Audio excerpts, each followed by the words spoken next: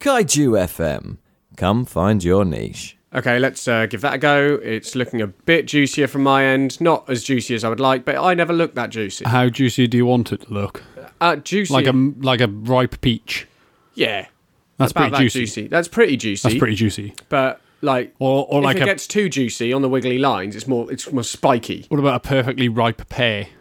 Yeah, that'd be good. Yeah, like because they're pretty juicy, aren't they? Because I want it, like when I first speak, to have the bulbous bit, the pear on its side. That's really what I'm going for. Yeah. Okay.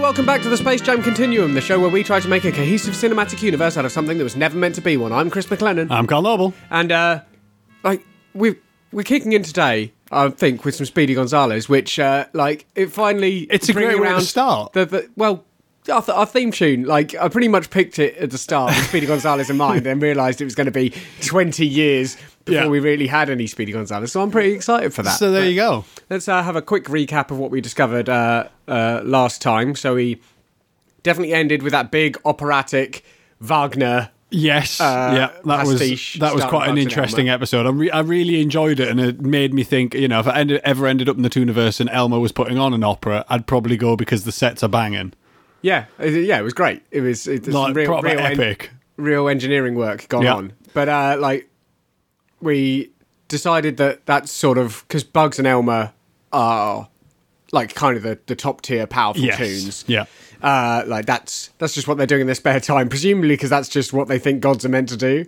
And maybe it is in the Tooniverse. Maybe it's exactly what gods are doing in the Tooniverse. It's more of a job in the Tooniverse. Yeah. You're a godlike being now, so put on your winged helmet. There you go. And, plait your hair. Do an opera.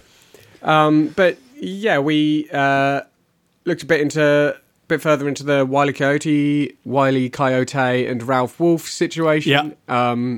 I know that sounded like a correction. It's not. They're two different people. Yes. There's Wile E. Coyote, and there's, I think we went with Dr. Coyote. Yes, yeah. Dr. Coyote. Just so we could separate them out. We had a look at that. We think that possibly the Ralph Wolf Sam Sheepdog situation is sort of like a demo of how good these different products could be. Yeah, so because we think that maybe Sam Sheepdog was maybe a different model. Yeah, he's like your sort of jacked Ubermensch sort of situation, whereas Ralph Wolf is like he's your espionage guy. Yes. He's your solid snake. Yeah. Send him in with a box.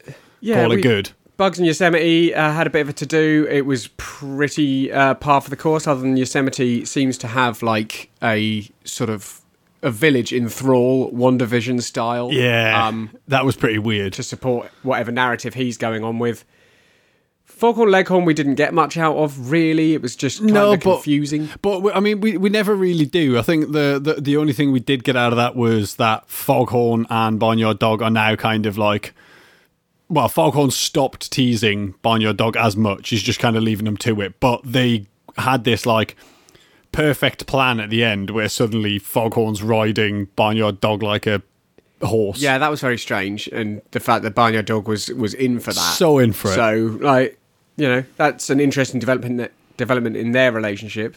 And then we had, like, some Ralph Phillips and Honeymooners stuff, which ultimately didn't really answer anything. No. Ralph Phillips, I was surprised to find it didn't really answer anything, because last time, like, the first time we saw him, he felt like he was going to be a pretty major deal. Like, yeah, I mean, I don't know, maybe as he's getting older, maybe he's losing his powers or gaining more control over them. Well, I mean... I'm hoping he's not gaining more control over them, because I like to introduce a chaotic, godlike being into these scenarios and go stay as you are. Yeah, just stay as you are. Have a cup of tea. Yeah. Sit down, make yourself at home. Powerful, godlike being. So let's kick into this week's. We're heading presumably south of the border with Speedy Gonzales, Pablo, and Fernando in Tabasco Road from June 20th, 1957. And then we're going to catch up with Sylvester and a Tweety of some kind. Also, Clarence, I don't know if that says B.A. Cats or B.A. is a character and Cats is a character. But B.A. Cats, I think, is the character. I think it's B.A. Cats because there's no comma after the A. It's yeah, just I can't a squint dot. that hard, mate. And Sam, I'm presuming they're Sylvester's cat mates. I assume so. Do you reckon B.A. Cats was the progenitor to B.A. Baracus? Maybe, but what's a Baracus? Well, that's no, it would be a Baraka, wouldn't it? What's a Baraka? Is it like a maraca, but like earlier? is it like a proto-maraca? I don't know. Let's hope. Maybe we'll find out. So, yeah, we're going to follow up Tabasco Road with Birds Anonymous from August 10th, 1957.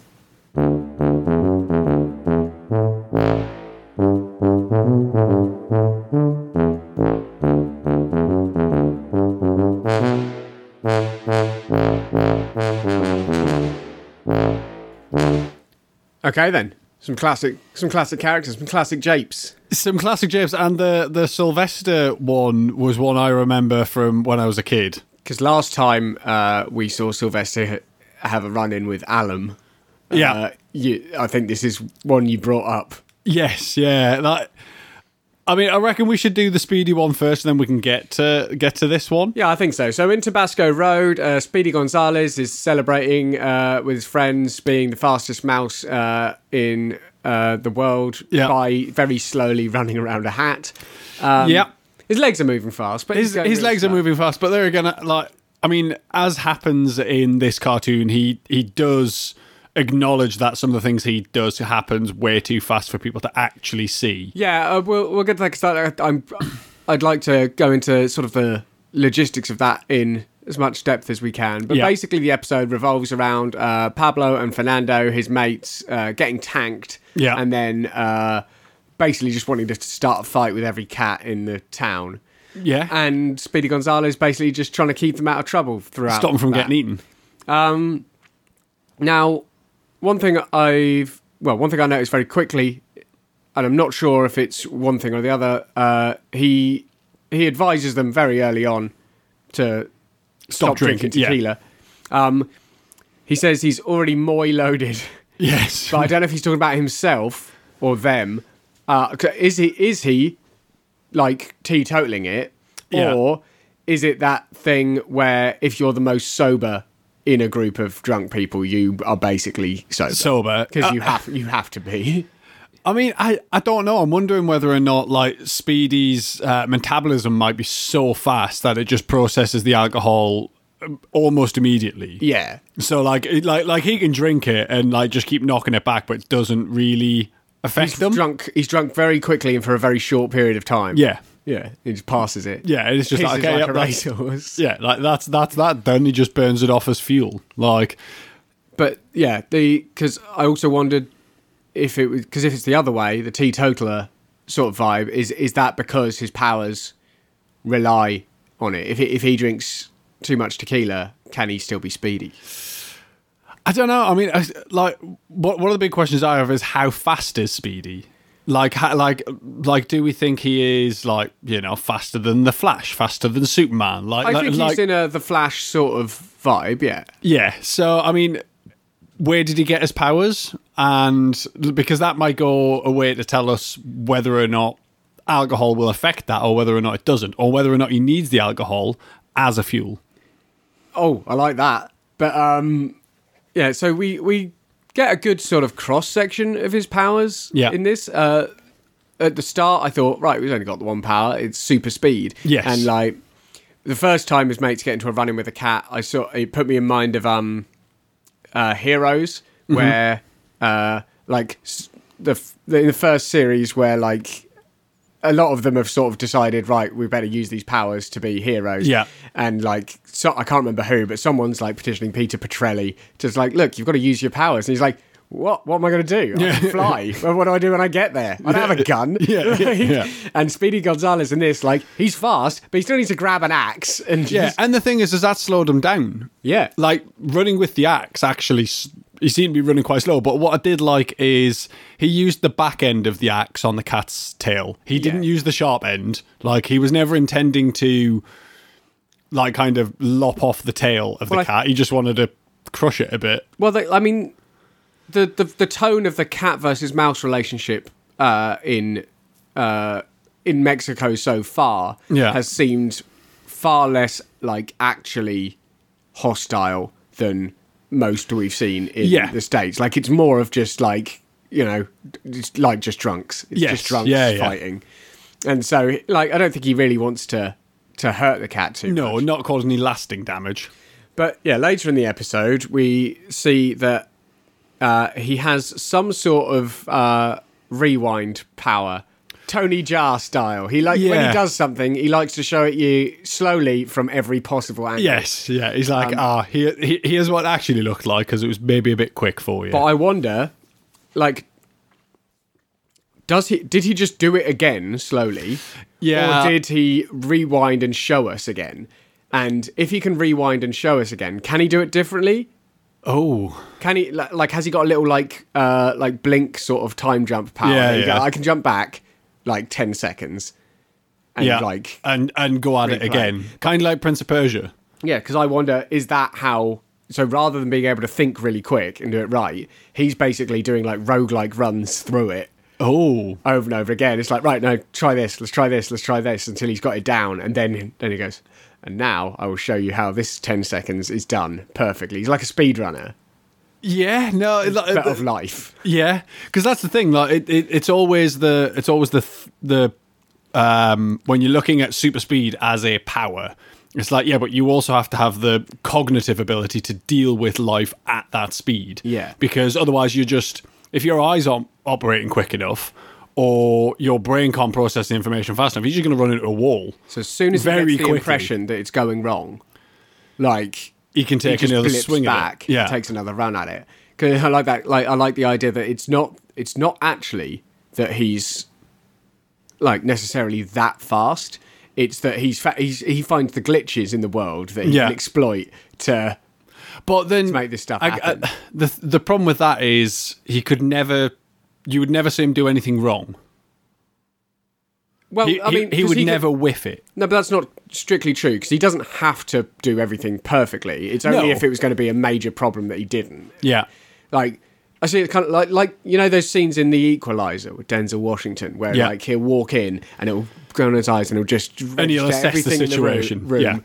And then it just, like, the actual action scene will be like about 4 seconds long, and it's just like, or kind of like in Sherlock Holmes, where, like where he went through all of that, and then it just shows you it in, because that's the thing. I mean, I guess if Speedy has the ability to do that sort of thing, he's probably got very good at assessing situations and actually working out exactly what needs to happen when. Yeah. So, like, sometimes he's just going to do it pretty well and go, oh, that was good enough, got what I needed to do done. I don't need to blink back and sort that out or do that better. Do you think he does have a faster than normal cognitive ability? I think he does, but to be able to at least process that level of speed. But I think it's not necessarily, like, it's not like the Flash. It's not like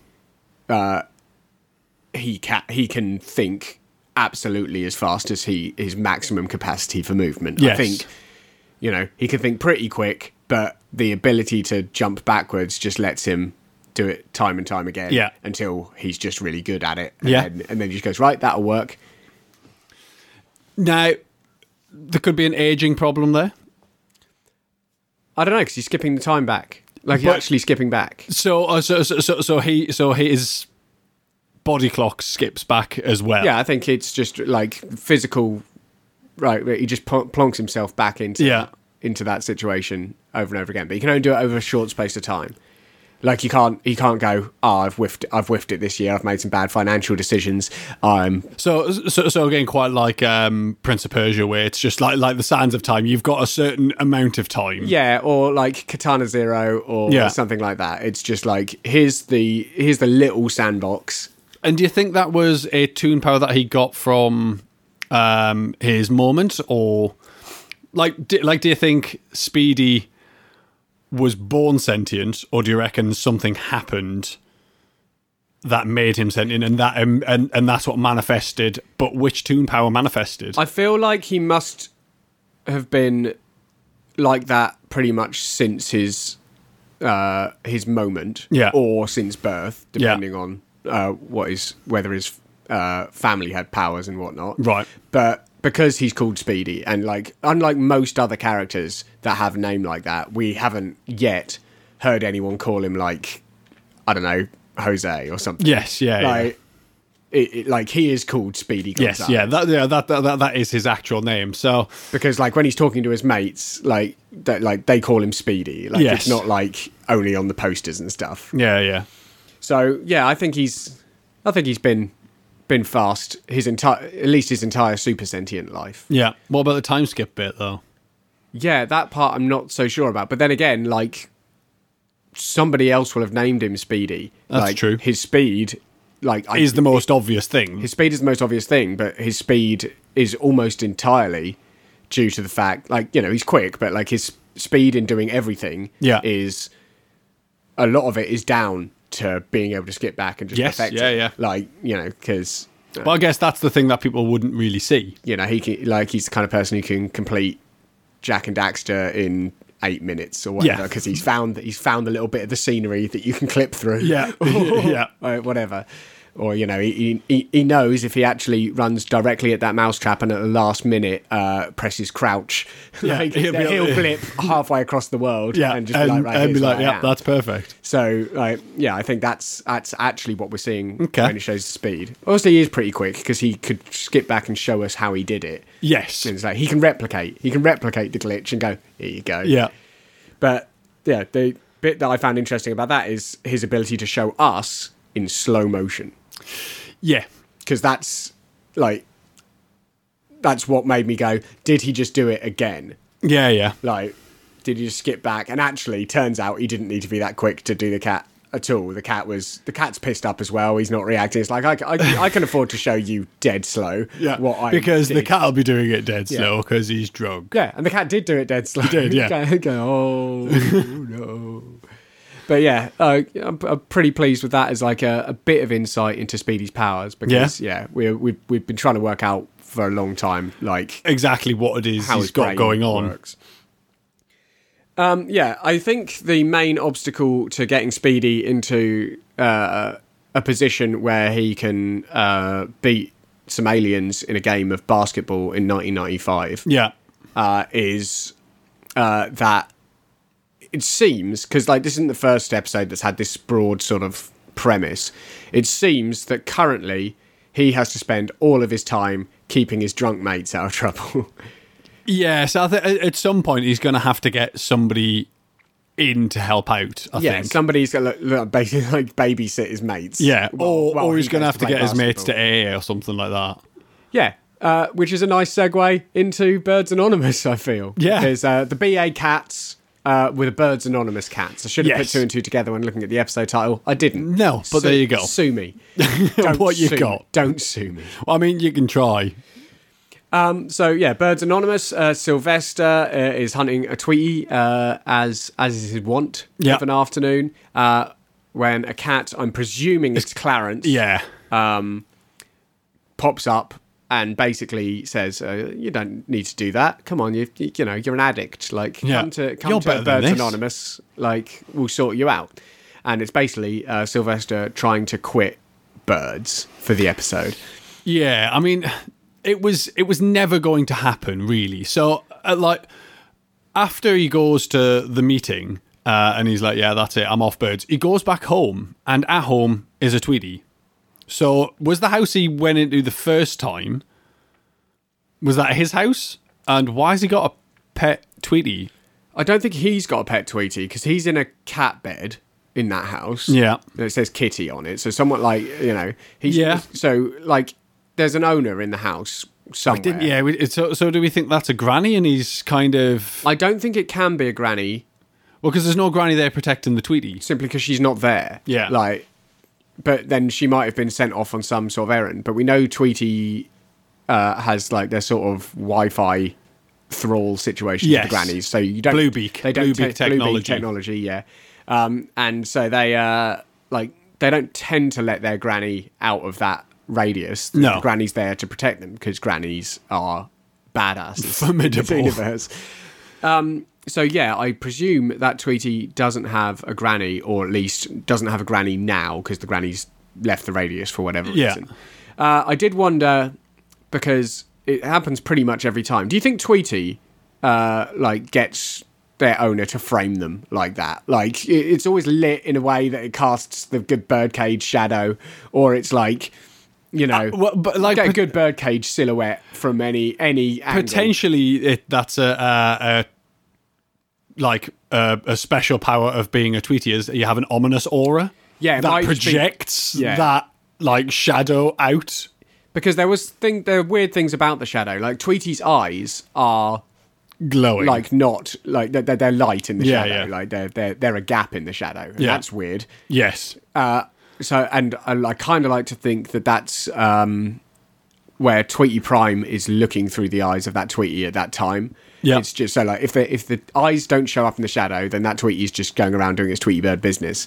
But if Tweety the eyes Prime are is locked in, beholder style, like through the eyes, like then that's what the shadow looks like. So now, Tweety Prime is taking a special interest in this situation. Clarence. Was it just me or did he seem off his tits? Yeah, he seemed drugged up. Well, I mean, at first, yeah, he did seem drugged up. And at first I thought, well, this whole Birds Anonymous thing is going to be like a Tweety Bird thrall cult situation. But the more the episode went on, the more I realised that Tweety wants to be hunted. Tweety has manipulated it endlessly such that Sylvester does not join Birds Anonymous. Yeah. And at the end, Clarence is back on the birds. Well, that's it. But it seemed like he snapped out of something. Yeah. So the question is who wants Birds Anonymous to be a thing?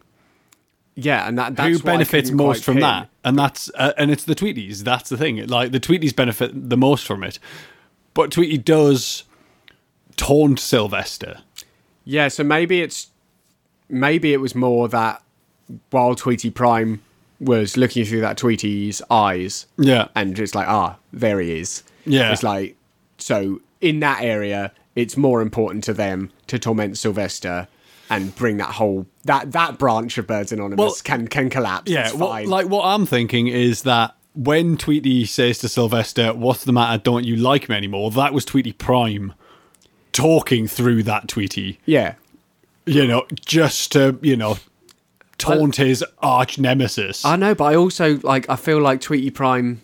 I don't know. It sort of adds up to me that Tweety Prime is oddly needy in that regard. Yeah, I know. I think he is. It's like needs the attention. It's almost like in something like American Gods, where it's like that they'll die if people don't believe him anymore. Like he needs the nemesis. Like, but that's it. He needs it to give him purpose. Yeah, I think that the Tweeties are the kind of the architects of the Birds Anonymous thing, but they need, like I said, they need Sylvester to carry on his goal, but they also want Sylvester to feel isolated from his kin.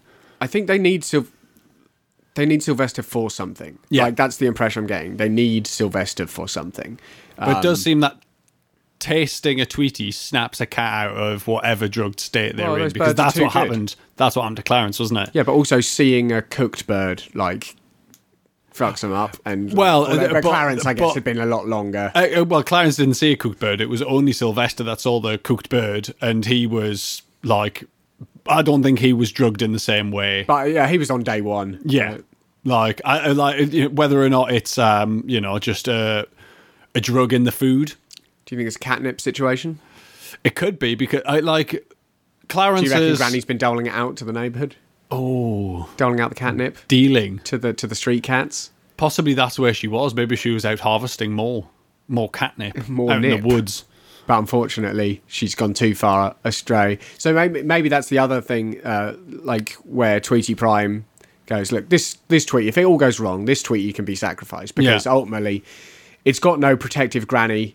So it's probably a write-off at this point anyway. But maybe they don't need a protective granny once they've got a Birds Anonymous group around them, because the chances of a cat getting them is very low.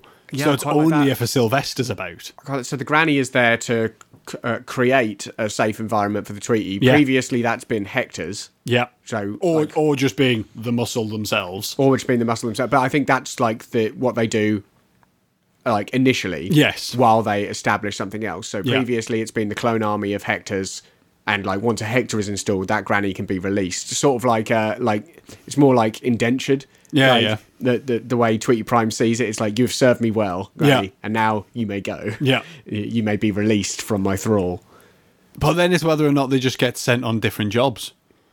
Well, who knows? Because the next Tweety might not know that granny's been released. Yeah. But, until they cross paths with another Tweety. I think maybe these Birds Anonymous groups are like maybe an extra level of security as well as like the Hectors, or maybe the cloning thing isn't really going so well. And Well, we haven't seen a Cinecolor situation in a long time. No. We've seen a lot of dogs with 3 toes. yeah, So I think the Clone Watch era has sort of come to an end, I think. I mean, we'll keep an eye out still. Yeah. But like, Cinecolor hasn't been as prominent of a thing no, since that whole incident where the president of Cinecolor was dying and Yeah. Daffy When- saved them with a miracle of laughter. he did a good job. He did a great job. And he put an end, well, at least put the dampeners on that whole clone situation. Yeah, So yeah, maybe Birds Anonymous is the new way of doing things. The question is, if an area's got a Birds Anonymous, that probably means that Tweety's got Tweety Prime's got their hooks in there pretty fucking good. I think so. Like, it's like that neighborhood is like nulled. Yeah. It's like Yeah. muted. But yeah, big. harrowing stuff. Yeah. I remember that cartoon from a kid and always being a bit creeped out by it, and now I think I know why. Yeah. The other thing I did notice is like when he was off the birds, and I was hoping his nose would no longer be red, but it is definitely booze. Like, Yeah, 'cause yeah. throughout this whole thing, when he's off it, nose still bright red. Yeah, So he's not off the alcohol. he's not getting off the booze. No, he's like he's not a fool. one step at a time. Shall we move on then? I think we should. We've got Daffy Duck and Taz number. It's one of the only like old old cartoons where we see Daffy and Taz together. Yeah, well, apparently this is the first and only in the classic era. In the classic era. I don't know when the classic era ends, but I presume it's sometime in the 60s. So we're watching Ducking the Devil, which is a Daffy Duck and Tasmanian Devil number from August 17th, 1957. And then we're going to catch up with Bugs, Rocky and Muggsy in Bugsy and Muggsy from August 31st, 1957. Is Rocky called Bugsy now? No, Bugsy is Bugs Bunny. So Rocky's just not going to come into it. No, I reckon Rocky will He's be in going to there. pop in and go, "Hi guys," Hi. and then naff off. Maybe. So yeah, let's get into it.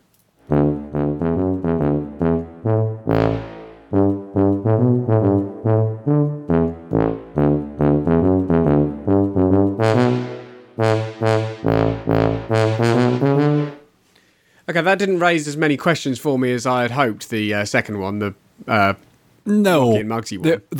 the first one, I can see why it was probably the only time these two were together in the classic era. Is it because it's absolute chaos? It's absolute chaos, but also Daffy can beat up Taz for $1. Yeah. So the themes in this one were quite similar to me to the themes when Bugs took him to see the genie.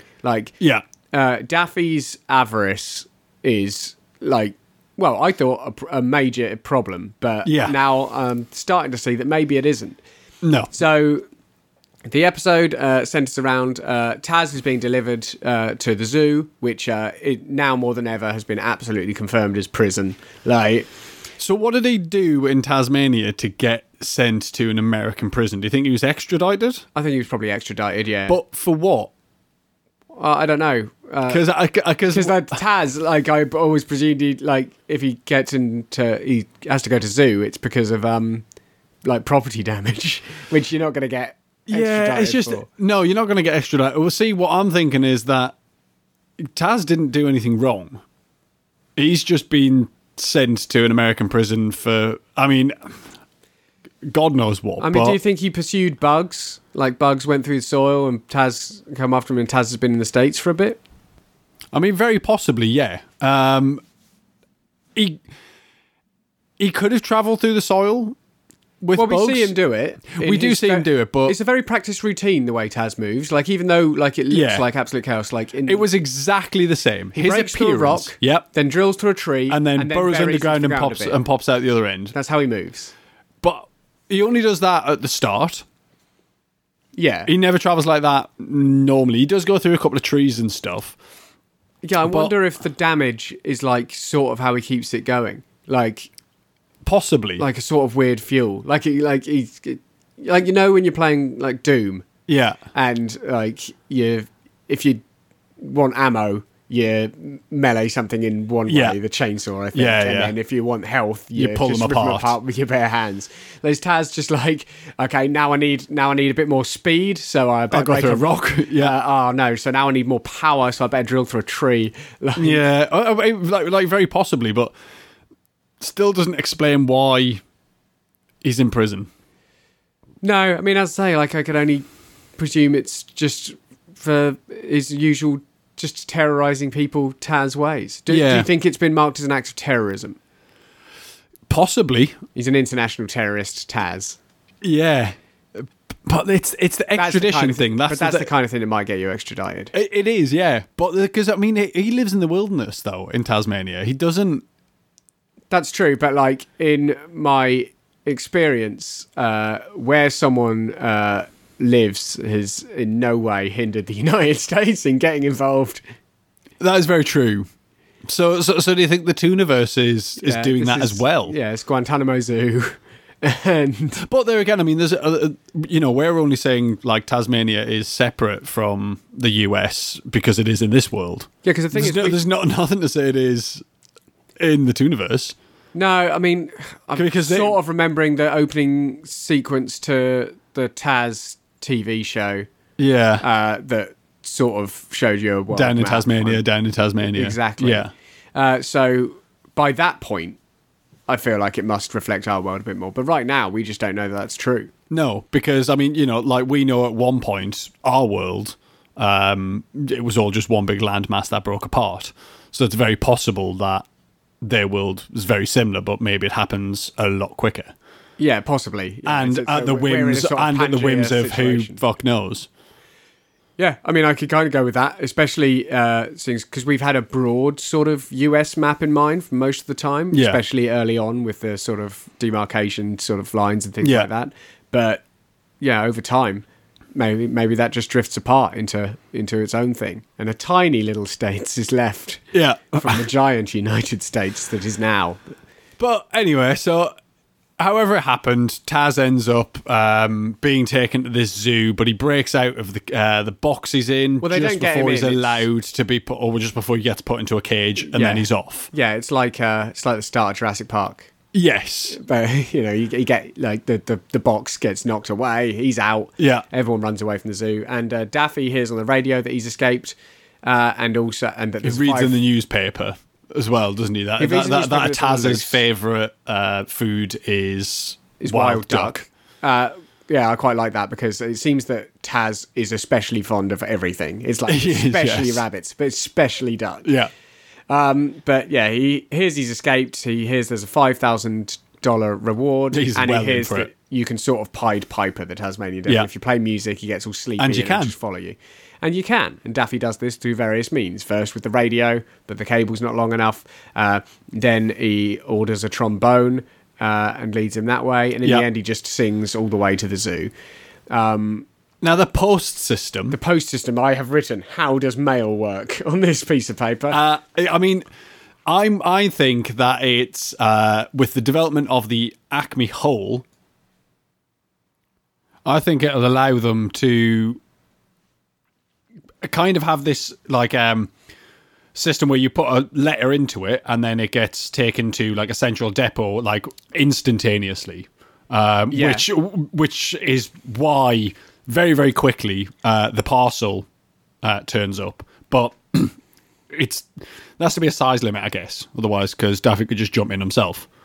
Yeah, like I think if I say normal sized toon, but I guess that is a sort of a thing, like because like all the toons seem to have been sort of scaled from their regular animals to be sort of comparable to each other. Like if a regular sized toon could fit through, then all the times we've seen people hide in mailboxes, They just be able to escape. they just leave. Yeah. So it's like a small letter form. It's like that thing at the post office where you check to see if you can. Just It like what size is this going to be? Is it a large letter? Yeah, it's like, oh well, that's not going through the Acme hole, unfortunately. So I think the mailbox, it can only fit like a normal letter-sized thing. And also the parcel turns up with a guy, so I guess that's true. Kind of confirmation. But do you think that's done on purpose? Because obviously we've seen Acme holes of varying sizes, but do you think that the postal system went, no, we're only going to use this hole size because anything more than that, and it's gonna fuck up the economy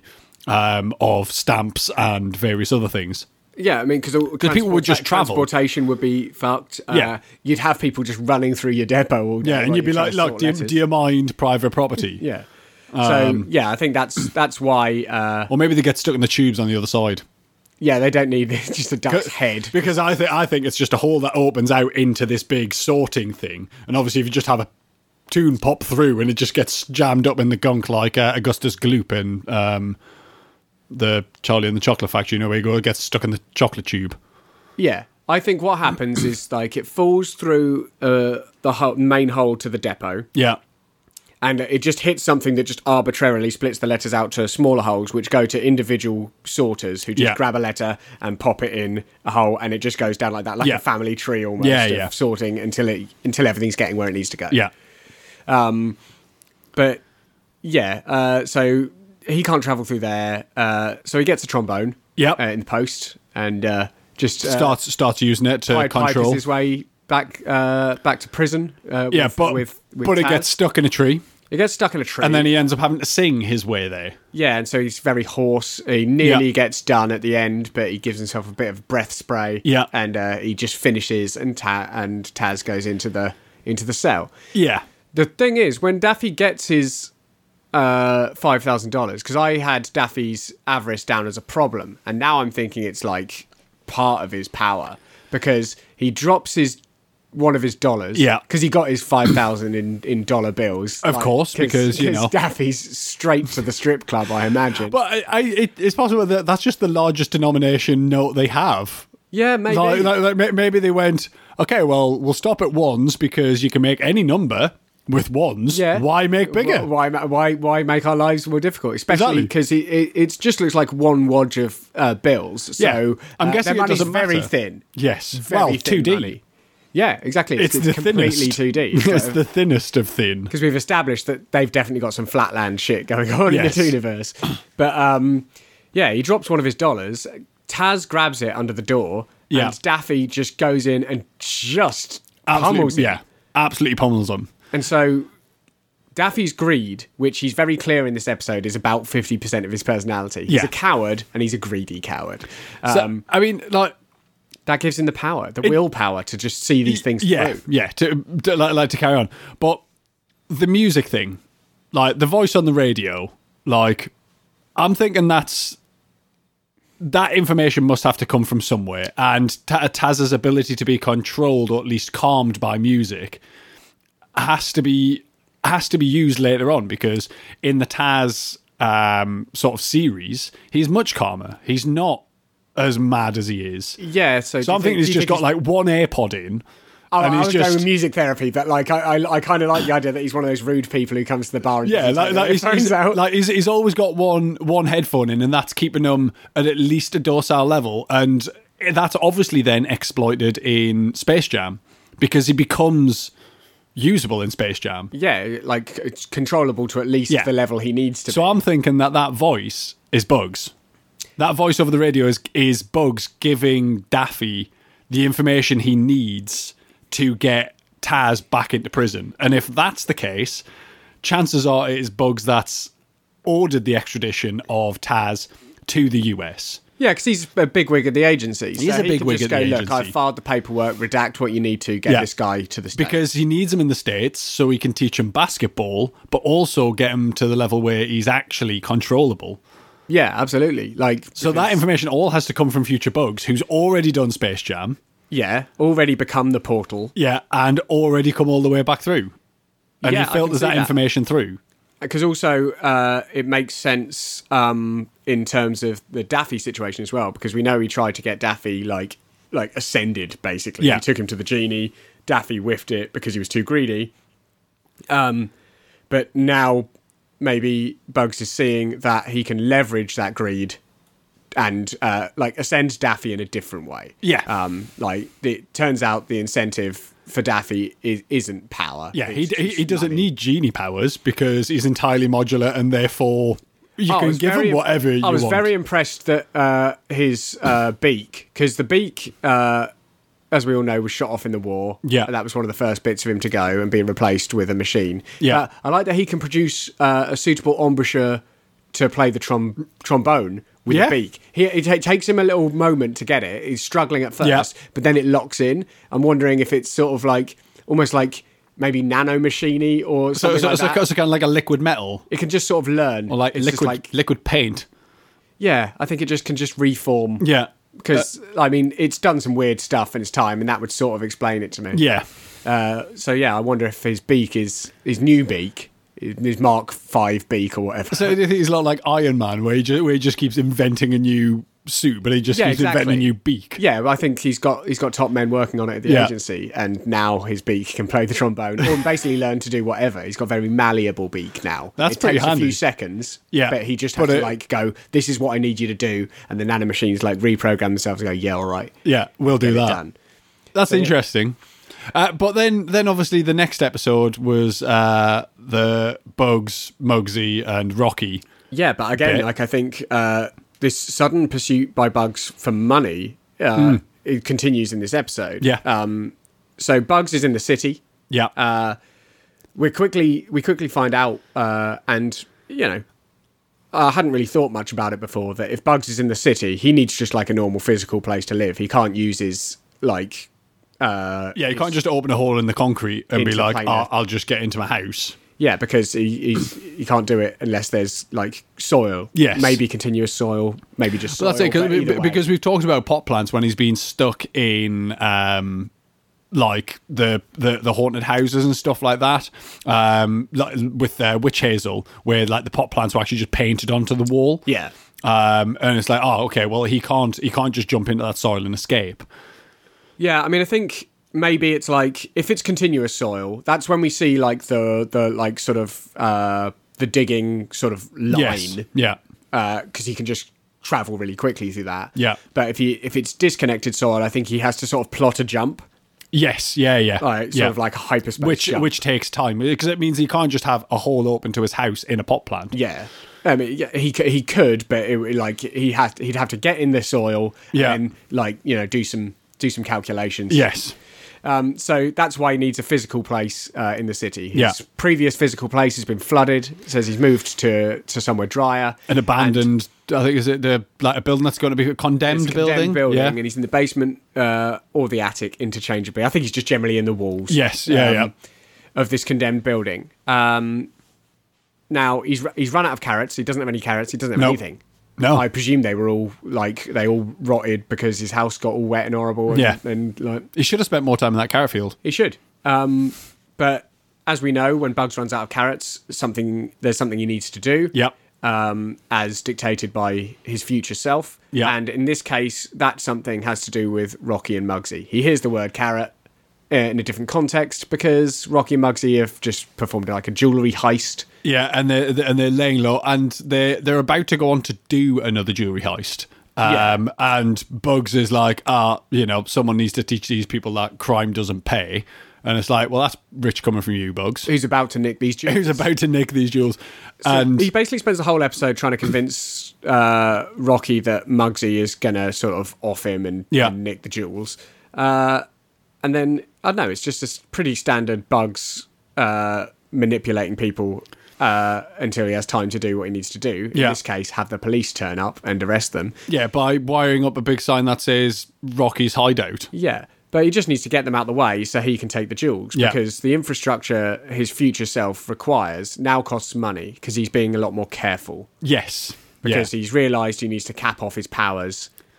He doesn't want to become the portal too soon. That's it, because his powers are compounding every single time he interacts with himself in the past. So and eventually he's going to become the portal, and he's got stuff to do before that happens, because the portal, as much as it can look back, it doesn't have the ability to manipulate. Yeah, so most future Bugs interactions have to be from before he reaches his final form. Yeah, as the portal itself. I mean, we assume it's his final form. Because that's the third form, is that he jumps through himself to interact with stuff.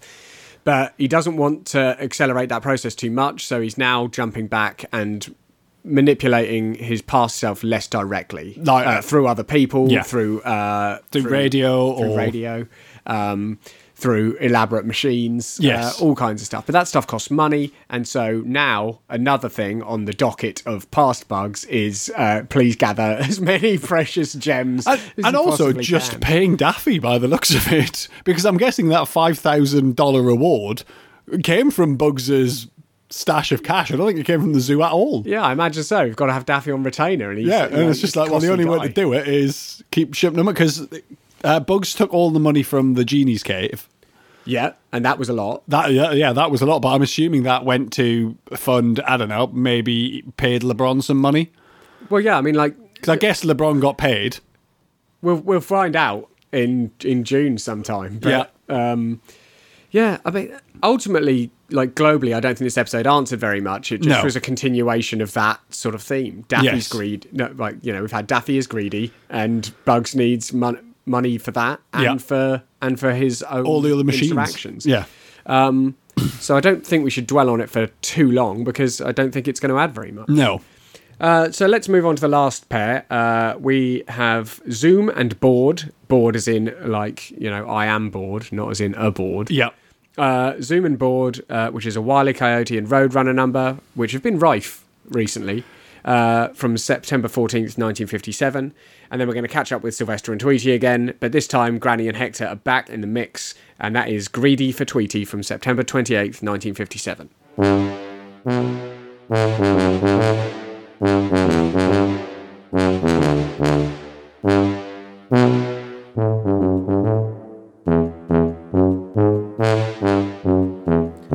Okay, so I don't feel the need to dwell too long on the Wile E. Coyote Roadrunner one.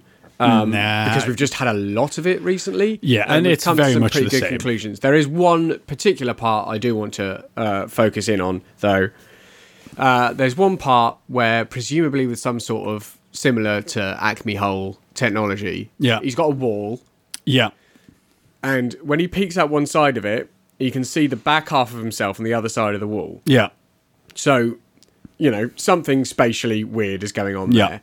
But the thing that got me about it was, at one point he sticks his arm out and he's waving his arm. Yeah. And he can see his arm on this side and the other side of the wall. Yeah. Now, unfortunately, when he comes round the wall in his fullness, he walks like around the wall, like hugs the wall. Yeah. And so there's only one of him. Now, if he can see his arm on both sides, if he just took one step to the side, he could have duplicated himself entirely. Oh.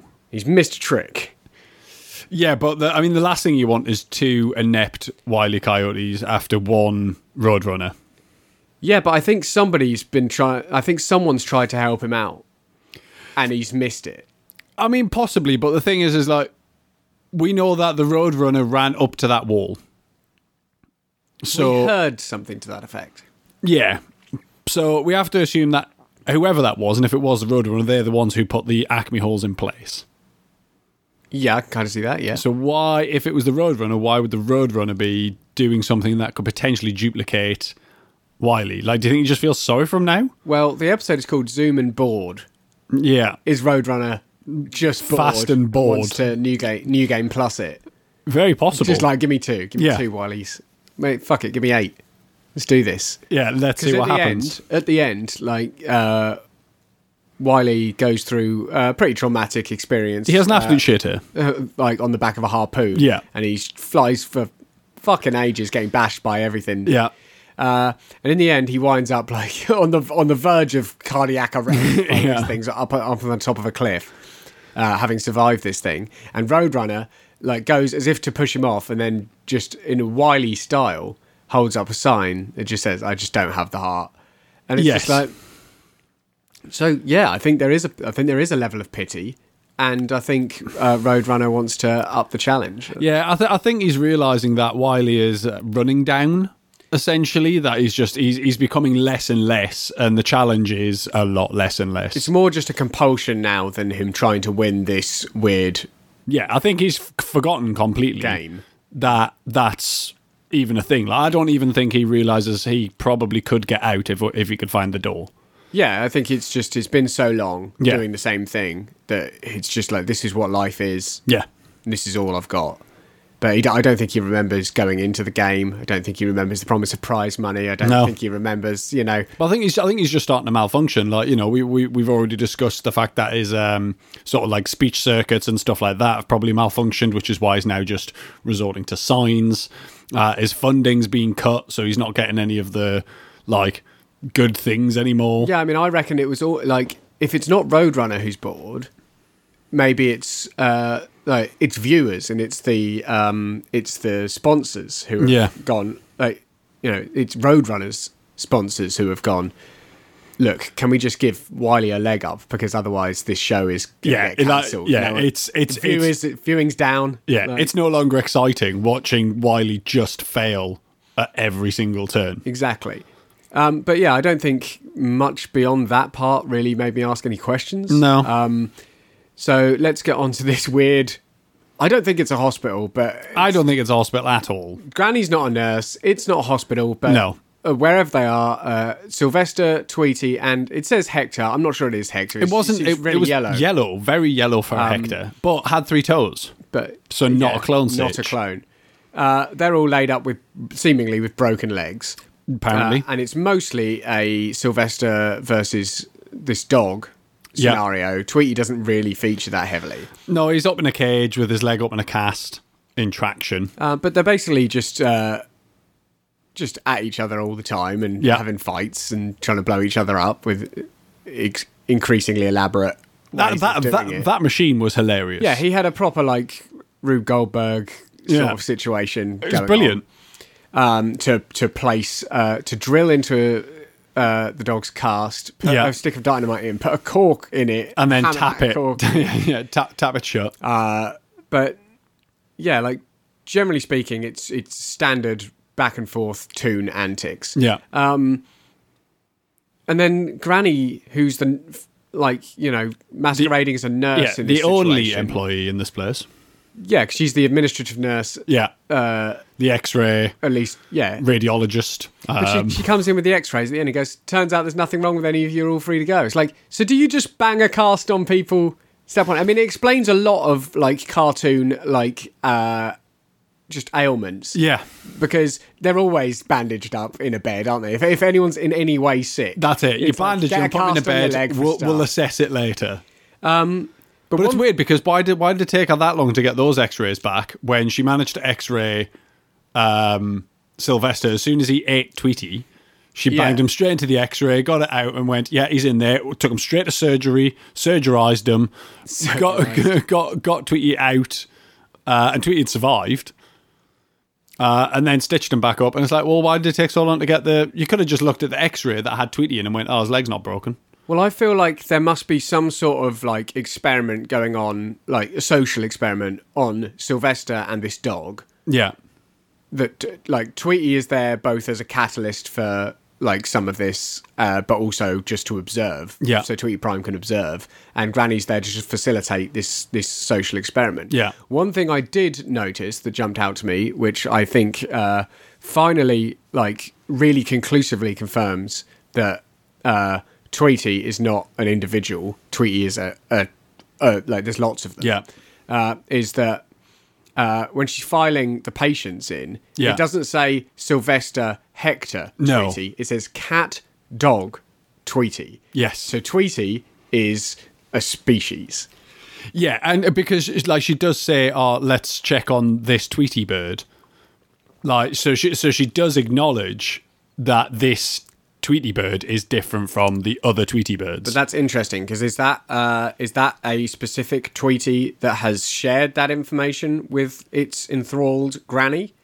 Because the granny normally is under the impression that it's just her cute little bird. Yeah. And she must protect that bird. Whereas this one goes, this Tweety bird. Yes. So is this one like a higher rank of granny? Because it is like a recognisable granny. It's not granny. It's not the OG granny. No. But we have seen this granny before. Yeah. So it's a long-serving granny. Yeah. So like the task that this granny has been given is larger. I don't think that is a proper animal hospital, but I do think it is a medical centre that she is running. Yeah, because I wondered if it was more of a like institute of some kind. Yeah. Because like the facilities to strap people into the beds are just to hand. Yes. For a start. Yeah, and she was able to do it all on her own. Yeah, do you think she's There's nobody else there. got a sort of Nurse Ratched kind of situation going on? Yeah, I'd like to see more in and around this animal hospital to try and work out exactly what's going on. Like, what type of experimentation is actually happening here? Well, hopefully we'll see Granny in this sort of role again, because, like, I mean, quite often we've seen that once someone's sort of established in a job, like, that job does recur for them. Yes. A lot of the time. Like, Daffy's often a salesman, for instance. Yeah. And, like, early on, being, like, an oil tycoon was a recurring thing for Porky. Yeah. So hopefully we'll see this Granny in this role a couple more times and see what else they're up to. But I think it's more questions than answers right now. Yes, I think so. But yeah, I do like confirming that it's a Tweety bird, because like we were happy with that conclusion, but that seems pretty solid. It's Yeah, that it's is a species. Yeah, like I think that's definitely a good tick for this episode. Because it makes me think like Tweety Pie is the name of a specific Tweety bird. Yes. But then I wonder, is that a number? Oh, like kind of like the Greek alphabet. Is there Tweety Tau? Yeah. Like Tweety Alpha. Tweety Epsilon. Yeah. Like, so it's Tweety. It's not Pi with an E. It's No. Tweety Pie. Yes. Yeah. So yeah. But like, did they have to get really granular with the numbers? So like, it's Tweety like, Pi to the 10th decimal. well, I think because pi obviously just goes on and on. It doesn't end. Yeah. I think that's Tweety Prime. Yes. Because the it just goes infinite on. Tweety. Yeah, it goes on and on, doesn't end. Everyone else is just given a number. Yeah. It's like Tweety 1, Tweety 2. Yeah, but then there's Tweety Pi. And there's Tweety Pi, because it's the eternal Tweety Yeah. that is plugged in somewhere watching all this go on. Yeah, that was the original hairless one, featherless one that we saw with a fucking massive kill count immediately. I forgot it was just Yeah, pink, so horrible. Like, fetal Yeah, thing. like it just spawned. It was horrible. I think we should leave it there. I don't like it. That's a good plan. Yeah, thank you for listening. Do you think this is the week where we should put some social media out that says, by the way, we're back and there's 5 new episodes you could listen to? I'm going to say yes. Yeah, let's do it. But maybe we shouldn't commit too hard to it, and we'll congratulate ourselves next episode if we do. Good idea. Let's really incentivize ourselves now with the promise of our own congratulations. Yes. Thanks for listening. I hope you enjoyed the show. It's always good to know that we're not completely alone on this adventure. Although for the past 5 weeks, maybe we have been. Who knows? We've changed the format up a bit this time around. Please let us know your feelings on that. Yeah, see if you're enjoying it. Galloping through it a bit faster. If you've got any suggestions for like things you might want to hear, like, you know, us focusing in on certain things, or like, or just any sort of like other way to format it that will get us through these things quickly and in as interesting a way as possible for you, the listener. Informative. And informative. That's We need important. informative. It's That's an the thing. educational program. It is. Then please get in touch. We're on Twitter at TSJ Community. We're going to leave you with a song, as ever. It was referenced in the first cartoon we watched when Sylvester was trying to quit birds. Yep. It's sort of remained relevant throughout a lot of them. So we're going to leave you with Bye Bye Blackbird. This is a Gene Austen version. Yeah. And we'll catch you all next week. Bye.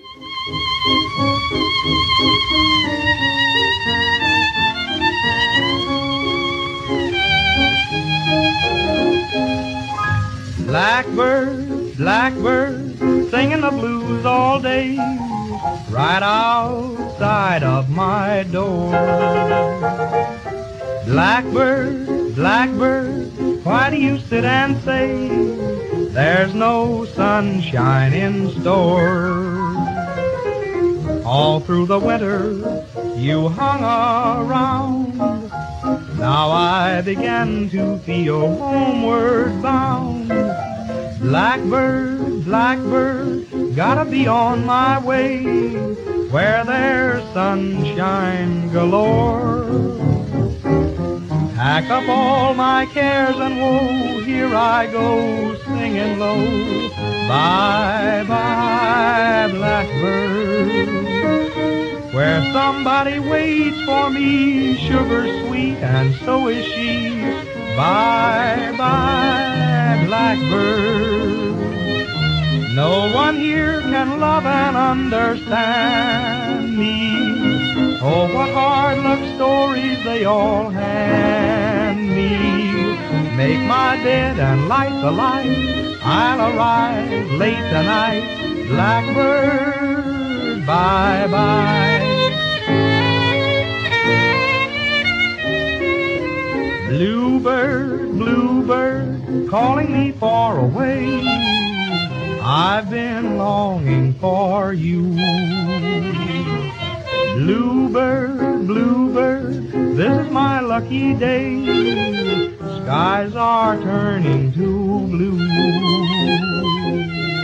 I'm like a flower that's fading here, where every hour is one long tear. Bluebird, bluebird, this is my lucky day, now my dreams will come true. Pack up all my cares and woe, here I go singing low. Bye, bye, blackbird, where somebody waits for me, sugar sweet, and so is she. Bye, bye, blackbird, no one here can love and understand me. Oh, what hard luck stories they all hand me. Make my bed and light the light, I'll arrive late tonight. Blackbird, bye-bye.